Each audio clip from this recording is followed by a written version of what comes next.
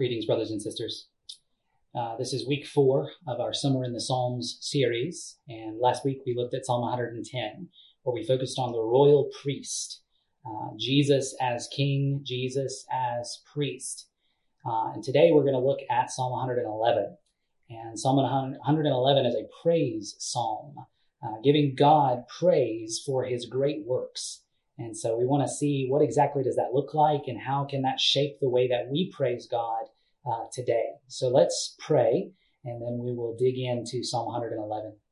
Father, thank you for your great work of redemption on our behalf. Thank you for giving us the gift of your Son.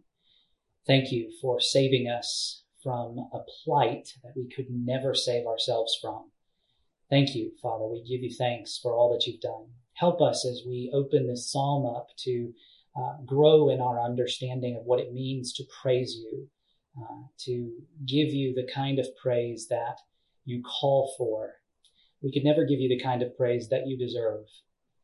We could never say enough about the good things that you have done for us. But help us to say more. Help us to praise more consistently and more heartfeltly, wholeheartedly. So give us grace as we open this psalm together, Father. Thank you for your word and the power that has to change us. Thank you for the great work you've done in history, accomplishing our salvation. And we pray that we would live out of it by faith in you. Help us to trust you for the future. Help us to trust you for our day, even today. And help us to indeed give you praise. In Jesus' name, amen. So as we begin, we're going to consider alphabets and mirrors. Alphabets and mirrors. Psalms 111 through 119 form a unit. Psalms 111 and 112 together introduce this unit, and the massive Psalm 119 concludes the unit. In between, you have Psalms 113 through 118, which are traditionally sung together by Jews during Passover. One writer even called them the Exodus cantata. If you want to know what hymns Jesus and his disciples sung after they ate the Last Supper together, it was most likely Psalms 113 through 118, or a portion thereof. In Psalms 111 and 112, the opening, and Psalm 119, the closing of this unit, there's a focus on Torah, on the instruction of Yahweh, which points back to the instruction Yahweh gave his people at Mount Sinai following the exodus from Egypt. So, to quote one writer, Passover celebrates the miraculous actions of God in delivering the Israelites from slavery in Egypt. The giving of the Torah at Sinai was the centerpiece of the Exodus wilderness wandering experience. In the Psalter, the book of Psalms, then a celebration of the Torah, Psalms 111, 112, and 119, frames words of praise to God, Psalms 113 through 118, for deliverance and protection in the defining moment of ancient Israel's history. Psalm 111 we'll look at today. Psalm 112 we'll look at next week. Psalm 111 is an alphabetic poem, as is Psalm 112, otherwise known as an acrostic. In English, we have 10 verses. In Hebrew, there are 22 poetic lines. The first word of each line begins with a different Hebrew letter of the alphabet, going in order from the first letter of the Hebrew alphabet, Aleph, to the last letter, the 22nd letter of the Hebrew alphabet, Tav. There are a handful of this kind of alphabetic poem in the Old Testament. Some of them are structured differently or are incomplete. But Psalms 111 and Psalm 112 are both complete, straightforward alphabetic poems. The first line serves as a heading or title for the psalm and stands outside the alphabetic structure. To give you a feel for what this would be like, I've provided in your sermon notes my own attempt to render the Hebrew of Psalm 111 into English following the English alphabet. There are 26 letters in the English alphabet, as you know, so we'll only go A through V instead of A through Z. My translation is a bit of a paraphrase in some places, but I've tried to capture the meaning of each verse while following the alphabetic pattern. Why don't you follow along while I read it? Praise Yah. We'll talk about that form, Yah, in just a minute. Praise Yah. An expression of gratitude I will offer to Yahweh wholeheartedly before the gathered congregation of the upright. Colossal are the works of Yahweh, diligently studied by all who delight in them. Elegant and majestic is his work. Forever his righteousness is standing. Glorious works of deliverance he has caused to be remembered. He, Yahweh, is gracious and compassionate. Itching for food, those who fear him receive meals from him. Justly he will remember forever his covenant. Kindly he discloses the power of his works to his people, letting them have the inheritance of the nations. Made by his hands, all his works are characterized by truth and justice. Never failing are all his precepts, only enduring forever and ever, practiced with truth and uprightness. Quite completely he accomplished the redemption of his people, requiring permanent obedience to his covenant. Sanctify his awesome name. The beginning of wisdom is the fear of Yahweh. Understanding is good for all who practice his precepts. Valid is his praise, standing forever. As you can probably guess, the lines beginning with I, Q, and V were particularly tricky. So why would anyone do this? First, it is a poetic way of communicating an idea of completeness, as if to say that you're covering a topic from A to Z. Now, of course, when we're talking about praising God, there's no limit to how much praise he deserves. No human alphabet could ever cover it all. Nevertheless, a complete summary is what is in view. Second, as I experienced when I worked this out in English, it requires you to get creative with your language in expressing something. When you have to choose a word that begins with I, the letter I, to begin a line of thought, you have to think long and hard or use a good thesaurus. And in choosing that unique word, a word you wouldn't have chosen naturally, you actually can express something unique and differently. God delights in the variety of our praises. Finally, at least for ancient Hebrews, using this alphabetic structure aided in memorizing.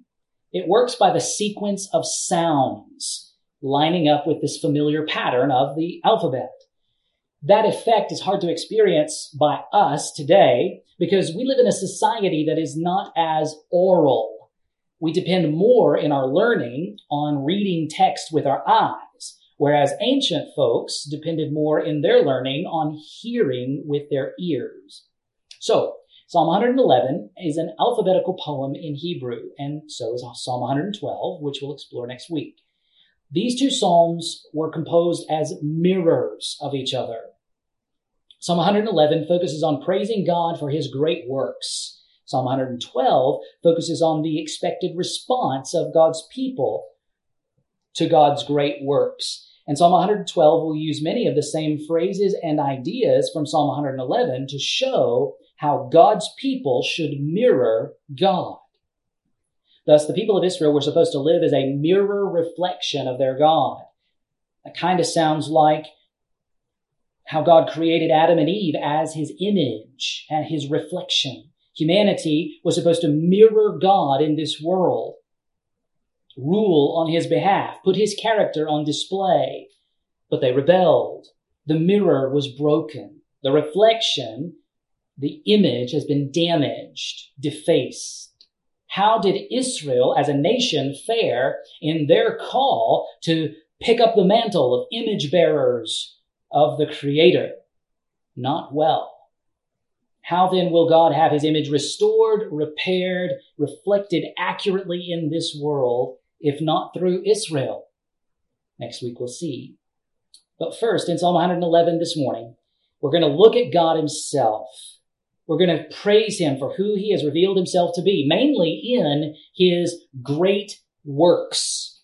Work is the major theme of this psalm. 7 times a word for work is used, though our English Bibles have to translate the terms differently sometimes, so that we miss the connection.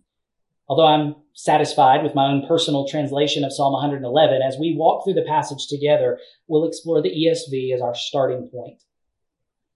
So let's begin by looking at verses 1 through 3, praising the eternally righteous King for his great work. Psalm 111, 1-3 from the ESV. Praise Yah. I will give thanks to Yahweh with my whole heart, in the company of the upright, in the congregation. Great are the works of Yahweh, studied by all who delight in them. Full of splendor and majesty is his work, and his righteousness endures forever. So we begin with a heading that's outside of the alphabetic structure. Praise Yah.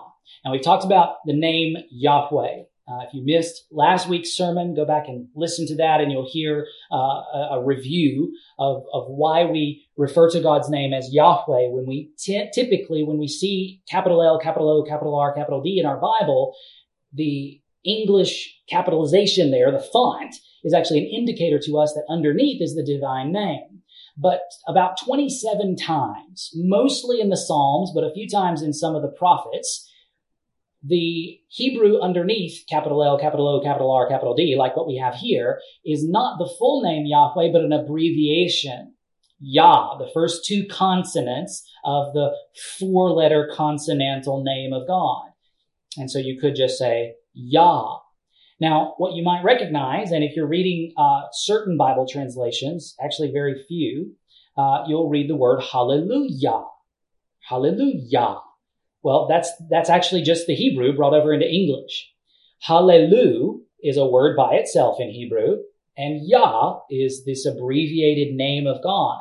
And so hallelu in Hebrew is an imperative verb. It's a command to a bunch of people. It's a command to God's people as a whole, to the congregation, to praise. This is the normal Hebrew word for praise.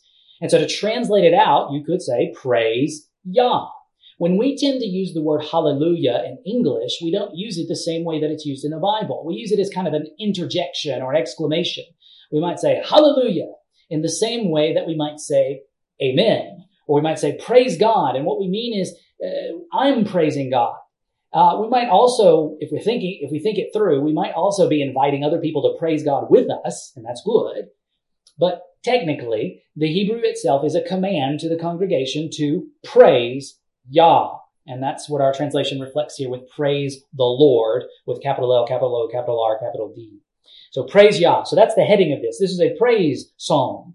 And then he goes into the alphabetic poetic structure here, and he begins by his own commitment, the psalmist's own commitment to giving thanks, thanking Yahweh wholeheartedly. He's not thanking Yahweh partially or in a limited sense. He is thanking God with his whole being. He recognizes the great things that God has done for him, and he wants to give thanks with all that he is. And so he says, I am committed. And he's standing up as kind of a worship leader. He's giving an example, standing in as an example before God's people. I will give thanks to Yahweh with my whole heart. And the implication is, so should you. So should you. The great works for which this psalmist is praising Yah, or Yahweh, the Lord, are the great works of salvation that has impacted all of God's people. So everything that he says is not just some personal reflection on praising God for the things that God has done in his own personal private life, but the great things that God has done in saving God's people as a corporate body. And that's what we're going to see as we go through the psalm. That's what he's reflecting on, but he's going to do it publicly. I will give thanks to Yahweh with my whole heart, in the company of the upright, in the congregation. As the people of God are gathered together in worship, he is going to testify. He is going to speak well of God. He's going to praise God publicly so that everybody can hear and everybody can participate. Everybody can join in praising God, because what he's praising God for, what he's giving thanks to God for, is relevant for all of these other people. Verse 2, great are the works of Yahweh. Great are the works. What are these great works? Well, actually, that phrase, great work, is used a couple of times in earlier scripture. And if we take our lead from there, we already see that the psalmist is thinking primarily about the Exodus. Great works. Deuteronomy chapter 11, verse 7. Moses is reflecting back on what God had done as he leads the people of Israel up to the point of the Jordan River, getting ready to cross over. as he's going to die and not cross over himself, Moses, but the people are going to cross over and enter the land of Canaan. And Moses looks back in Deuteronomy 11:7, and he says, "For your eyes," talking to God's people, "for your eyes have seen all the great work of Yahweh that he did." And he's talking about the Exodus and God's preservation of the people throughout the wilderness wanderings.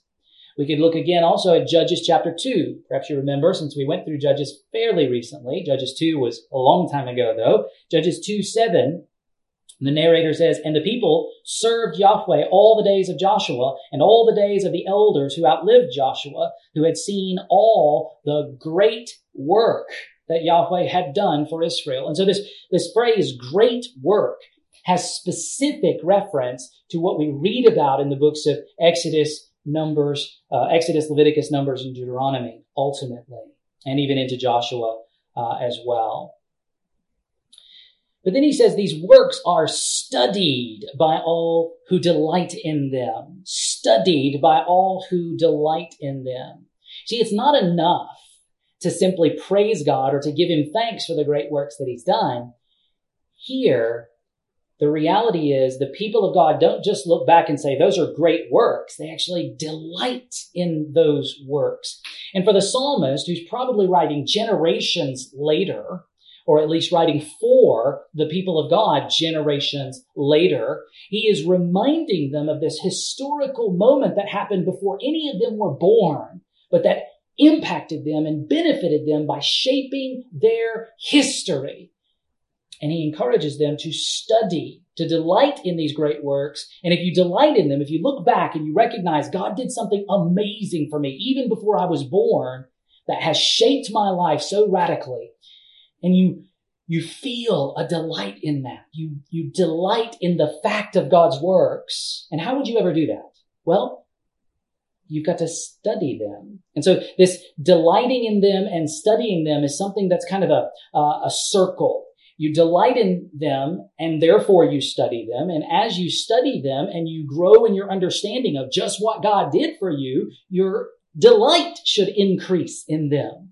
And so this goes back to what we read about in Psalm 1. The man who is to be congratulated is the man who delights in the Torah of Yahweh, in the instruction of Yahweh, and meditates on it day and night. And so the person who delights in the instruction of Yahweh, in the instruction of the Lord, is going to read about the great works that God has done for us. That's the point. We read about them, we study them, and as we go deeper in our understanding of what God has done for us, our delight should increase incrementally.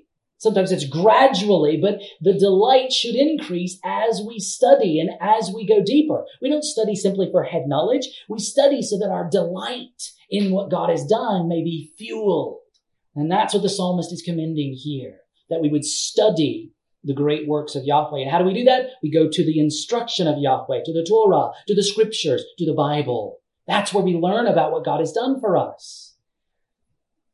And then he describes in verse 3 God's great work as full of splendor and majesty. These two terms are royal terms. They're often used as a pair to describe the royalty of a human king, but also of God and his kingship.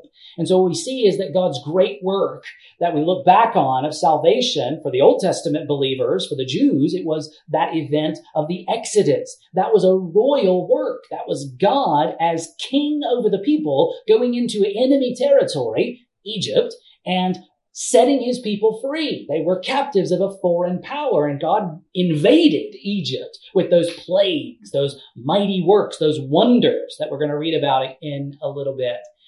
And he went in and he invaded and he conquered not only the Pharaoh over Egypt, but also the gods that they had worshipped in Egypt.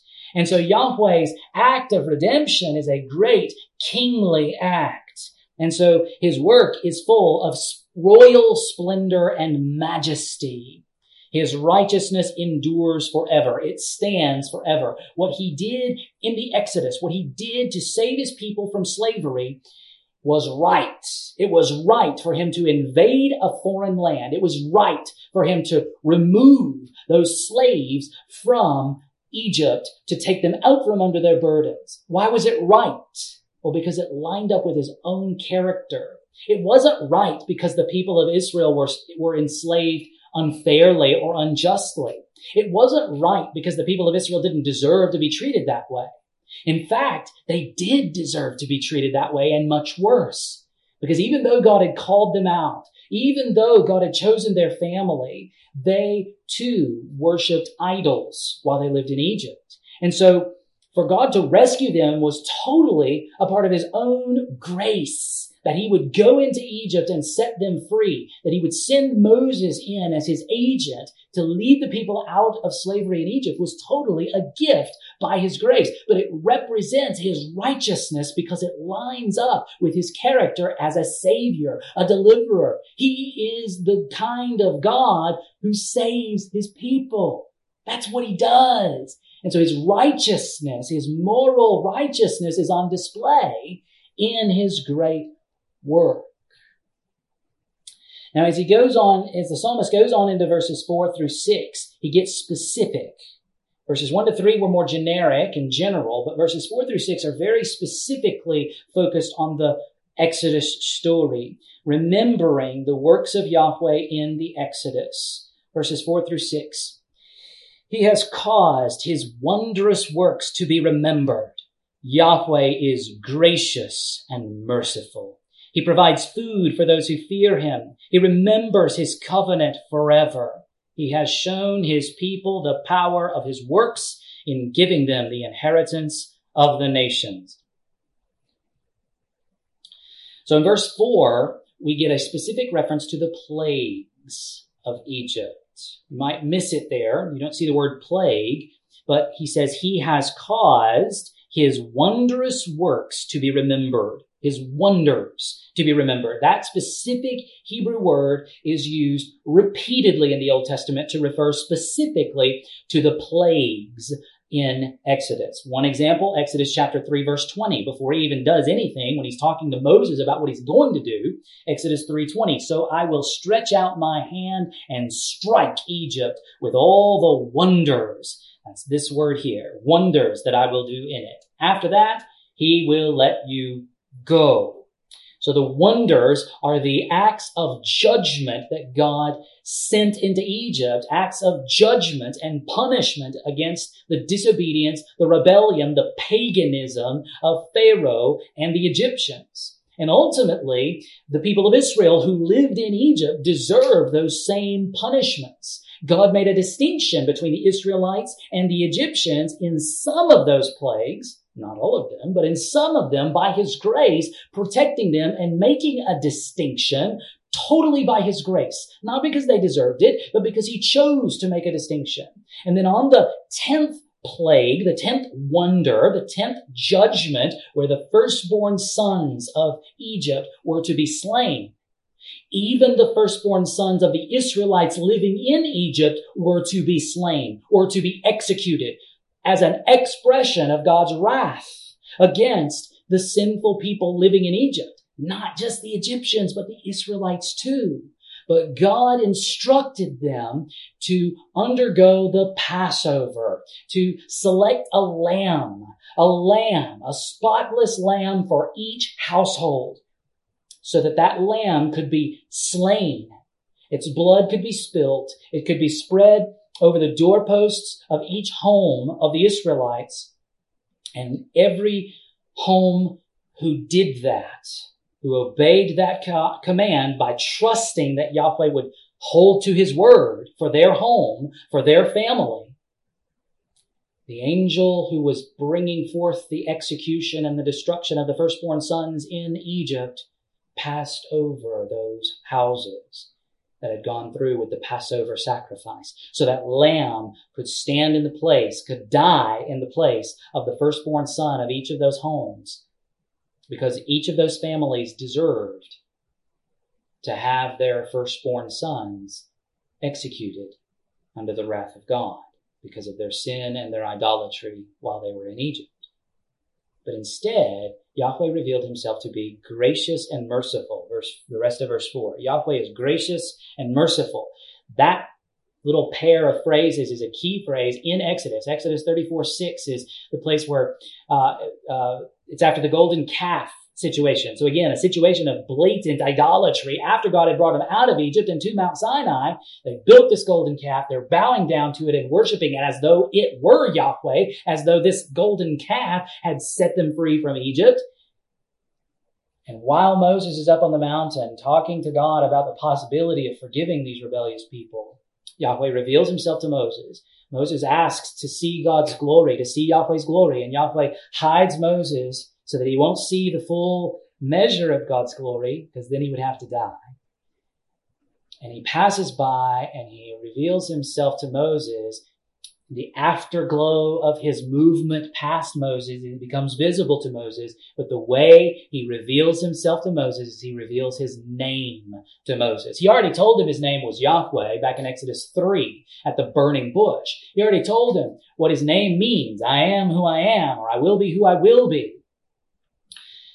But now he explains more fully what his name signifies, what his character is. And he reveals himself as Yahweh, Yahweh, a God merciful and gracious, abounding in steadfast love, and all the rest. And here the psalmist remembers that name, and he uses gracious and merciful. He flips them around for the sake of the alphabetic structure that he's following here. Yahweh is gracious and merciful. Yahweh has revealed himself to be gracious and merciful because the Israelites in Egypt and at Mount Sinai deserved to die. They were idolaters, and yet Yahweh chose to treat them with grace and mercy. He gave them grace. He made them his people, even though they deserved to be destroyed along with the Egyptians. And he exercised mercy by not destroying them to the full extent that they deserved. So he is gracious and merciful. Verse 5 then moves forward in the Exodus story and talks about how they survived in the wilderness. God fed them. Verse 5, he provides food for those who fear him. Food in verse 5. This was the manna and the quail that God provided throughout the wilderness wanderings, even as the people of Israel remained rebellious and stubborn and hard-headed and ungrateful and whining and complaining, right? They complained about the manna. They complained about not having meat. And God gave them manna and quail anyway to provide food for them in the desert as an expression of his grace. Then in verse 5, he goes on to say, he remembers his covenant forever. Now, this is an interesting piece. All that God did in the Exodus was a remembrance of his covenant forever. Now, it's important to stop here for just a moment because we actually get this phrase about remembering his covenant, about his covenant being forever twice in this psalm. And it's an important idea in the Old Testament of a forever or an eternal covenant. We need to think about what covenant he's referring to. You know that in the Old Testament, there are many covenants that God makes with people. And so what is the covenant that he's thinking of here? Many folks, when they read this, because of the Exodus context, they think, well, it's talking about the Mosaic covenant, right? That's the covenant that is established in the midst of the Exodus. But I don't think that's what the psalmist is actually remembering here. He's recognizing that the Exodus events, God rescuing his people from slavery in Egypt, was a fulfillment or a step on the way to fulfillment of a previous covenant. And so we see things like this in Exodus chapter 2, verse 24. And God heard their groaning, and God remembered his covenant with Abraham, with Isaac, and with Jacob.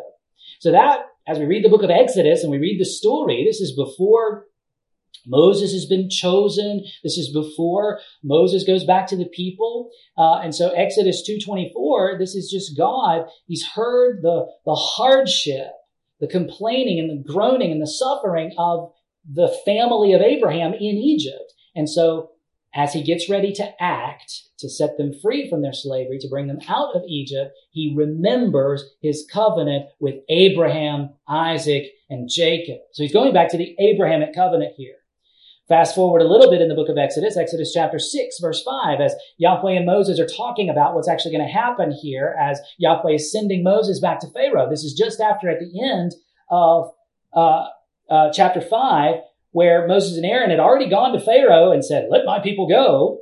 And Pharaoh refused to release the people of Israel, then took away their straw for making bricks. And the people of Israel were furious with their redeemer, Moses and Aaron, And so Moses comes to question God about this. And God's answer, Exodus chapter 6, verse 5. Moreover, I have heard the groaning of the people of Israel, whom the Egyptians hold as slaves, and I have remembered my covenant. So again, this is way before the Mosaic covenant. So this is going back to the Abrahamic covenant. So that's what he's reflecting on here. But the point is that God is faithful to his covenant promises. He's faithful in his covenant relationships. That's what the psalmist is thanking God for here, praising God for, that he is faithful to remember his covenant promises, particularly those made to Abraham and his offspring. Verse 6 then, he has shown or revealed or disclosed to his people the power of his works. The power of his works in giving them the inheritance of the nations. Now, of course, this inheritance idea in verse 6 refers to them taking the land of Canaan. Joshua 23, verse 4. Joshua is speaking to the people about the allotment of land. Behold, I have allotted to you as an inheritance for your tribes those nations that remain, along with all the nations that I have already cut off, from the Jordan to the great sea in the west. The nations of Canaan were, God took them, God owned them, he's got a right to them, to give them to whoever he wants to, and he chooses to give them as an inheritance to his own people, the people of Israel, the family of Abraham. And so that's what going into the land and the conquest under Joshua is all about, God giving them the inheritance of these particular nations. Acts 13, verse 19, the Apostle Paul reflects on this idea, and he says the same kind of thing. After destroying 7 nations in the land of Canaan, he gave them their land as an inheritance. Now, we need to think of this in this verse as we think about the Psalms more broadly as prophetic in some fashion of Jesus and of the future. This is not just about history, and it's at this point in verse 6 that we actually have the midpoint of this psalm. Many psalms have a structure that shows that there's a center point that has a certain kind of weight to it, and verse 6 seems to be that. And so we could view verse 6 as the prophetic pivot in this particular psalm. The language of the inheritance of the nations doesn't just have a historical reference to the people of Israel taking the land of Canaan. Instead, it has a future reference as well. So historically, this points back to giving the nations of Canaan to Israel as an inheritance. But prophetically, this points forward to the inheritance of all nations. Look at the way it's worded again, in giving them the inheritance of the nations. It doesn't say the nations of Canaan specifically, but it says the nations generically. And so this could point forward to the inheritance of all nations. Who is that promise for? Who is to receive all nations as an inheritance? Well, if we just stay in the book of Psalms, there are 2 mentioned. Psalm 82:8. Arise, O God, judge the earth, for you shall inherit all the nations. So God has the nations as an inheritance for himself. But, if you remember from a couple of weeks ago, Psalm 2, verse 8, Yahweh is speaking to the descendant of David, the Davidic king who would come, the Messiah. And Yahweh says to him, ask of me, and I will make the nations your heritage, and the ends of the earth your possession. That word heritage is the same Hebrew word, inheritance. And so, the inheritance of all nations belongs rightly to God. He owns all the nations. He's got the right to do what he wants with every single nation on the planet, including the United States of America. He distributes the nations. He divides them. He sets up rulers over them as he sees fit. And ultimately, he has promised all nations as an inheritance for his Son. And so we'll look at more of that later on. But that's the prophetic pivot, the midpoint of this psalm. So let's press on to verses 7 through 10, to the end of the psalm, where we read about working the word of God. So he's been talking about redemption. He's been talking about the great works of God. And now he's going to highlight the work of God in the word of God. Verses 7 to 10.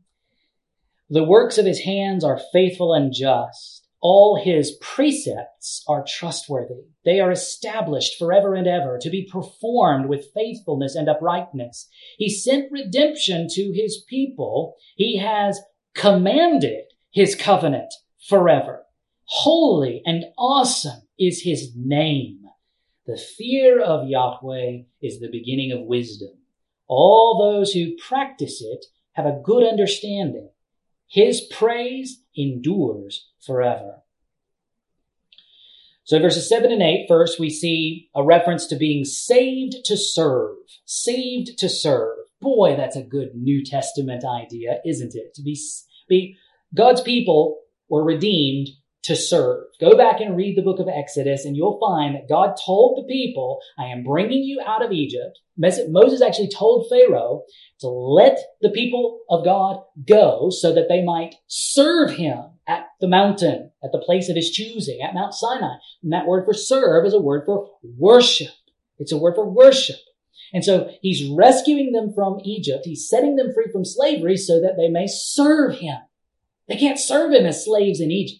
They can't serve him properly in that place before he's rescued them, before he's redeemed them. And so he redeems them for the purpose of them doing his service to him. And so verses 7 and 8 highlight that reality. He has, the works of his hands are faithful and just. All his precepts are trustworthy. His precepts are his teachings in the scriptures, in the Mosaic law, in his word. They are the principles by which human beings should live. They've been revealed in writing to us. That's what the precepts are all about. And they are established forever and ever. This word that God has given us, these precepts that God has given us, precepts to live by, are precepts that are trustworthy because they're God's very word. They're his instruction for humanity. They're how he wants human beings to live. They are established forever and ever to be performed. That's one of the work words that we don't see very clearly in English. To be worked, to be done, to be obeyed with faithfulness and uprightness. So if his word is faithful, if his works are faithful, his people should mirror that and be faithful as well. We are saved to serve. And of course, that's a New Testament reality as well, right? Ephesians chapter 2, verse 10. We often focus on verse 8. It's by grace you've been saved and not by works, not by your doing. But then verse 10 says, for we are his workmanship. That's a reference to salvation. Created in Christ Jesus. He's not talking about the old creation. He's not talking about the creation that we're human beings made in the image of God, descended from Adam and Eve. He's not talking about that creation. He's talking about the new creation. We've been created anew in Christ. We are his workmanship, created in Christ Jesus for good works, which God prepared beforehand that we should walk in them. We have been saved to serve. God rescued us from slavery to sin and death so that we might serve him, so that we might obey him. He saved us so that we might serve him. That is the goal, the point of our salvation. He didn't save us to sit. He didn't save us to be idle. He didn't save us just so we could be free to do whatever we want. He saved us so that we could now be free to obey him for the first time in our lives. Verse 9 adds an element that is interesting and a little bit challenging to think through. We are redeemed, we have been redeemed to fulfill his covenant. Verse 9. So he goes back to this covenant language in verse 9. He sent redemption to his people. Redemption here is the idea of being purchased out of slavery. A purchase price is made, a payment's made so that a slave may go free. And so in the case of the Israelites, the purchase price is essentially the judgment on the nation of Israel. Judgment is meted on the nation of Egypt. Judgment is meted out against the Egyptians, and a substitute is offered to the Israelites so that they might survive the judgment and they might come out of it alive and free, having had a substitute stand in for them. And so they have been redeemed by that purchase price. There's been a death. There's been the judgment of the Egyptians, and there's been the death of the Lamb in the place of the Israelite families, so that the Israelites may come out to be God's firstborn son. Essentially, that's what he calls them in Exodus chapter 4. They are his firstborn son. And so it is in a metaphorical kind of fashion. And so it is that he sent redemption to his people. He redeemed them. He personifies this almost. It's like he sent redemption as a messenger. So he sent a messenger to accomplish redemption. Might be some prophetic foreshadowing there, where he sends an agent to make the purchase price to redeem his people from slavery. That would be a picture of him sending Jesus to give his life as a ransom for many. And so it is that he redeems his people, but he redeems his people so that they might fulfill his covenant, his forever covenant. So that phrase, his covenant forever, we looked at in verse 5, and we said it refers to the Abrahamic covenant. Here, there's a little wrinkle with that idea. He has commanded his covenant forever. What does that mean? Well, if we want to think through this a little bit and recognize the reality of commanding the covenant, we tend to think about the Mosaic covenant, right? The Mosaic covenant is a command covenant. It's full of commands, right? References to God commanding his covenant, we would expect to refer to the Mosaic covenant. But Psalm 105 gives us reason to think differently here. It uses that same verbiage to refer specifically to the Abrahamic covenant. So let me read those verses for you here. Psalm 105, verses 8 through 11. He remembers his covenant forever. He remembers his covenant forever, the word that he commanded for 1,000 generations, the covenant that he made with Abraham, his sworn promise to Isaac, which he confirmed to Jacob as a statute, to Israel as an everlasting covenant, saying, to you I will give the land of Canaan as your portion for an inheritance. So in Psalm 105, this same verbiage is used, both remembering his covenant and also commanding his covenant. And it's a reference to the Abrahamic covenant. The Mosaic covenant is not referred to directly in Scripture, as far as I can tell, as a forever covenant or an eternal covenant. Certain pieces of it are referred to with that language. Circumcision, interestingly, is referred to as an eternal covenant in Genesis 17. And some of the priestly aspects are referred to as an eternal covenant. But the whole arrangement, the Mosaic covenant is not referred to as an eternal or forever covenant in the Scriptures, as far as I know. Paul and the author of Hebrews both make much of this reality, highlighting the temporary nature of the Mosaic covenant. However, it's hard for us to make sense of the Abrahamic covenant as something God commanded, because we usually hear about the Abrahamic covenant as though it were a so-called unconditional covenant. That's a common understanding, but I believe it is fundamentally mistaken.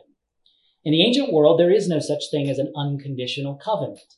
By definition, a covenant has conditions.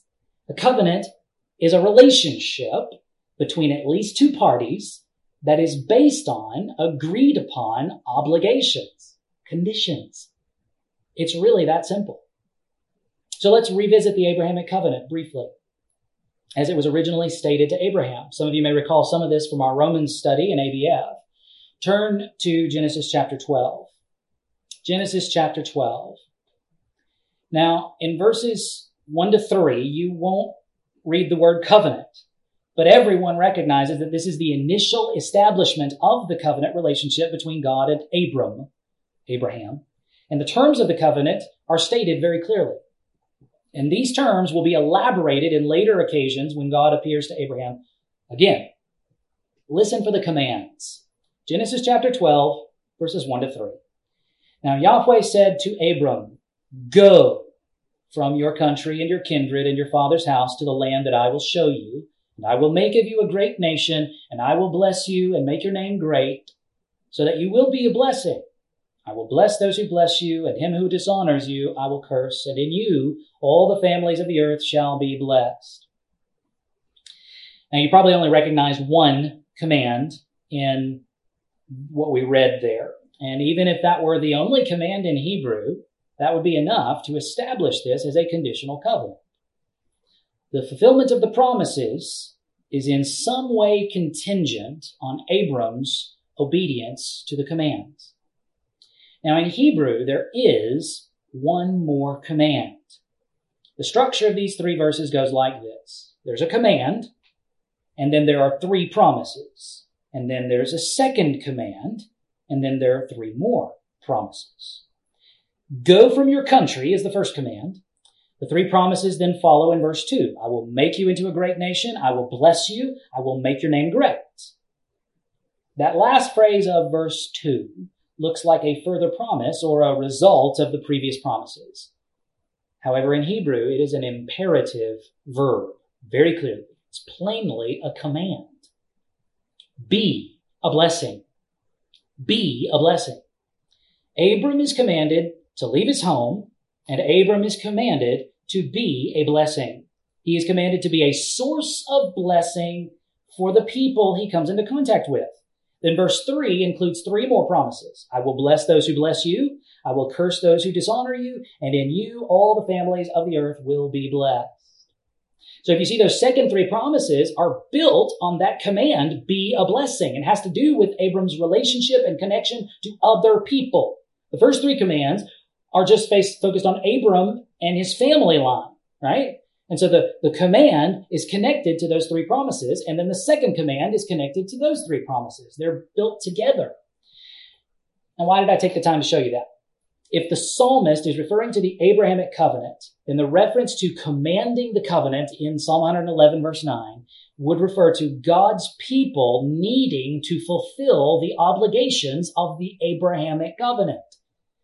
What we need to see here in the larger picture of the history of redemption is that the covenants are all connected. The Mosaic covenant was set up as a means to fulfill the human obligations of the Abrahamic covenant. The Exodus, the establishment of the Mosaic law, and the conquest of the land were all aspects of God keeping his promises to Abraham. He was remembering his covenant with Abraham and Abraham's seed, Abraham's offspring, Abraham's descendants. Abraham failed in his obligations to God. He disobeyed one of the commandments given to him. He was not a blessing to the people he came into contact with. Read the rest of Genesis 12. Did his actions bring blessing to the Egyptian Pharaoh? But God's plans were much bigger than just Abraham and just Abraham's immediate family. He had promised to form a nation from Abraham's descendants. A nation needed a covenant with fresh terms to fulfill the obligations of the Abrahamic covenant. How could Israel, as a nation, bring blessing to other nations? How would Israel serve as a kingdom of priests, as the Lord put it in Exodus 19 at Mount Sinai? The Mosaic covenant spelled out those terms. The Mosaic covenant was, therefore, a means to an end, a means to fulfilling the Abrahamic covenant. But of course, Israel failed also. But God must have a faithful covenant partner. He must. He has not abandoned his covenant. He has not abandoned his promises. A descendant of Abraham, an Israelite man, has obeyed. He has fulfilled the human obligations of the covenant, of all the covenants. His name is Jesus. But we're getting ahead of ourselves. Verse 10. Turn to verse 10 with me. Psalm 111, verse 10. We look at wisdom embodied in obedience and praise. The fear of Yahweh is the beginning of wisdom.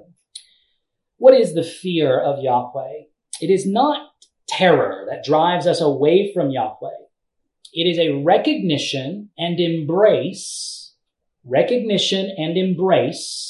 of who God has revealed himself to be as holy and awesome. In Hebrew, the word translated fear and the word translated awesome are intimately related. The psalmist is affirming what we read elsewhere in the wisdom literature of the Old Testament. You can't be wise in this world if you don't fear the Lord. If you don't recognize and embrace who God has revealed himself to be as holy and awesome, you can't be truly wise in this world.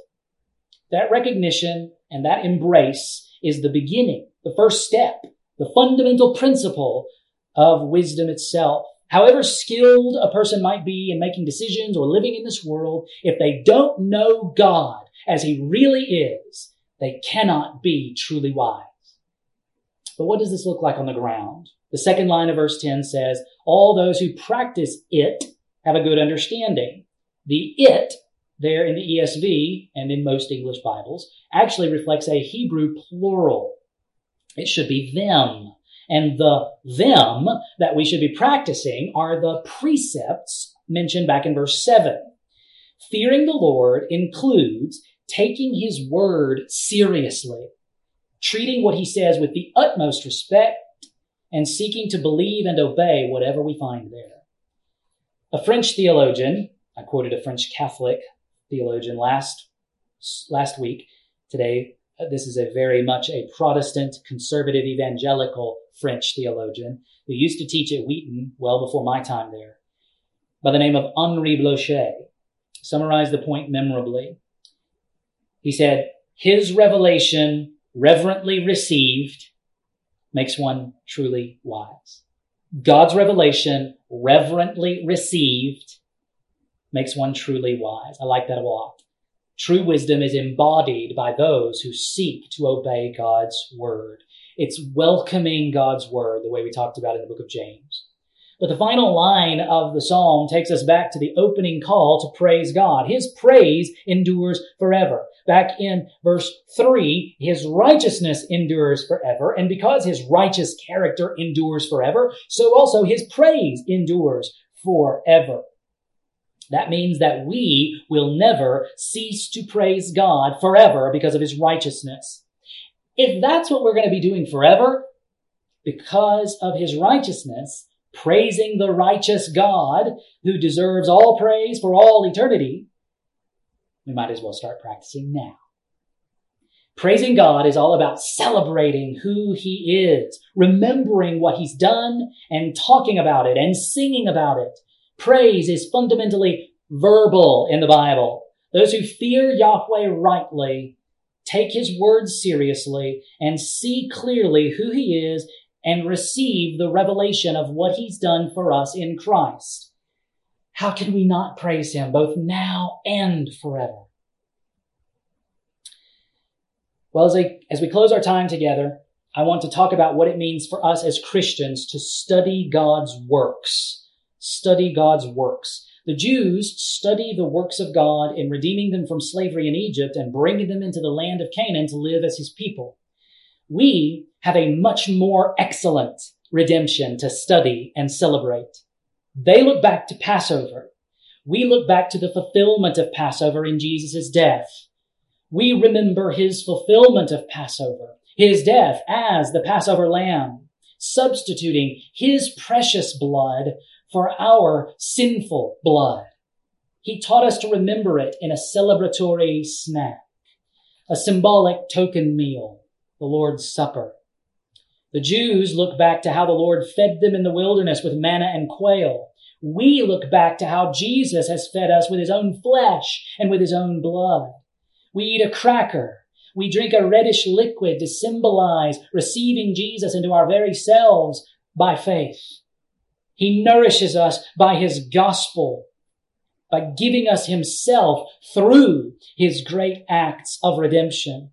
The Jews look back to their inheritance of the land when He dispossessed the Canaanite nations to give the nation of Israel a territory to possess, as a kind of down payment on the full inheritance, the promise of a new world, a new creation.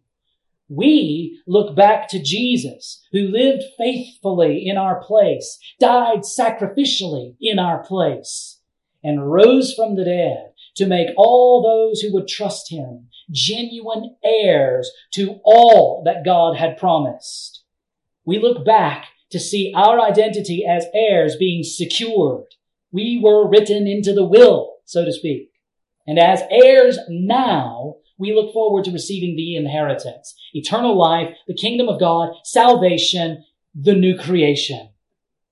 As we wait to receive the full experience of our inheritance, we must embody the mentality of the psalmist. We should be about the business of studying God's works, praising God for them, and seeking to obey God's word.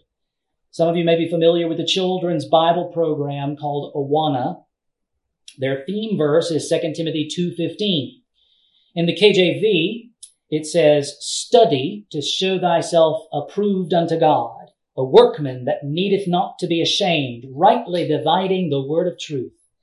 The word translated study is actually a term that's much broader. It refers to diligent, hard work. Thus, the ESV translates it, "Do your best." Study is too narrow, even in a verse that is focusing on the word of truth. Rightly dividing or rightly handling the word refers to more than just study.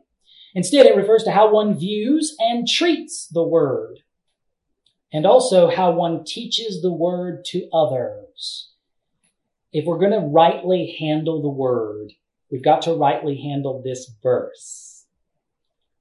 Paul is commending hard work that includes diligent study, but let's make sure we don't get it backwards here. Paul doesn't say, work hard in order to be approved. No, he says, work hard as one who has already been approved. How can we tell if a person's been approved? They're a worker who doesn't need to be ashamed. Why don't they need to be ashamed? Because they rightly handle the word. And the phrase word of truth refers specifically to the gospel message. It's appropriate to extend the application to all of Scripture, but Paul is especially focusing on the way we think about, the way we talk about, and the way we study the gospel, the announcement of the great works of God to redeem us. So how do we study God's works? We study the Bible. We will always be able to go deeper in our understanding of what God has done for us in Christ. Always. And deeper understanding should lead to more exuberant worship. When we see more clearly what God has done for us, or when we learn something new about what God has done for us, we should be moved to praise Him, to talk about what He's done, to sing about what He's done. And when we see more clearly what God has done for us, we should find greater motivation to seek to obey whatever He tells us to do in His Word. Let's pray and ask God to work out that process in us. Oh, Father, you have accomplished a great redemption for your people. We thank you for the work that you have done. We thank you that Jesus said on the cross, "It is finished." The work is done. We don't work for your approval. We don't work for our salvation. We don't work so that you will love us. We work because you have approved us in Christ. We work because you have saved us. We work because you have accomplished redemption for us. Thank you for loving us that much. Thank you for loving us though we don't deserve it. Your love is counter-conditional. You love us even though we don't deserve it. You love us even though we deserve your hatred. Thank you for loving your enemies, such as we all were. And you have made us your friends by your great work. Thank you for rescuing us from our slavery. Would you enable us to live out our freedom? The freedom that you've granted to us is so much greater than any kind of religious liberty that a nation can grant us. The freedom that you have given us is freedom from sin and Satan. The freedom that you've given us is the freedom not to sin. Oh, Father, would we live that freedom out by your Spirit? Give us grace to experience our freedom in its full measure in this life. No matter what obstacles we face, no matter what opposition we face in this life, in the culture around us, in the government above us, help us, O Lord, to cling to the freedom that you've granted in Christ. In Jesus' name we pray, and for his sake, amen.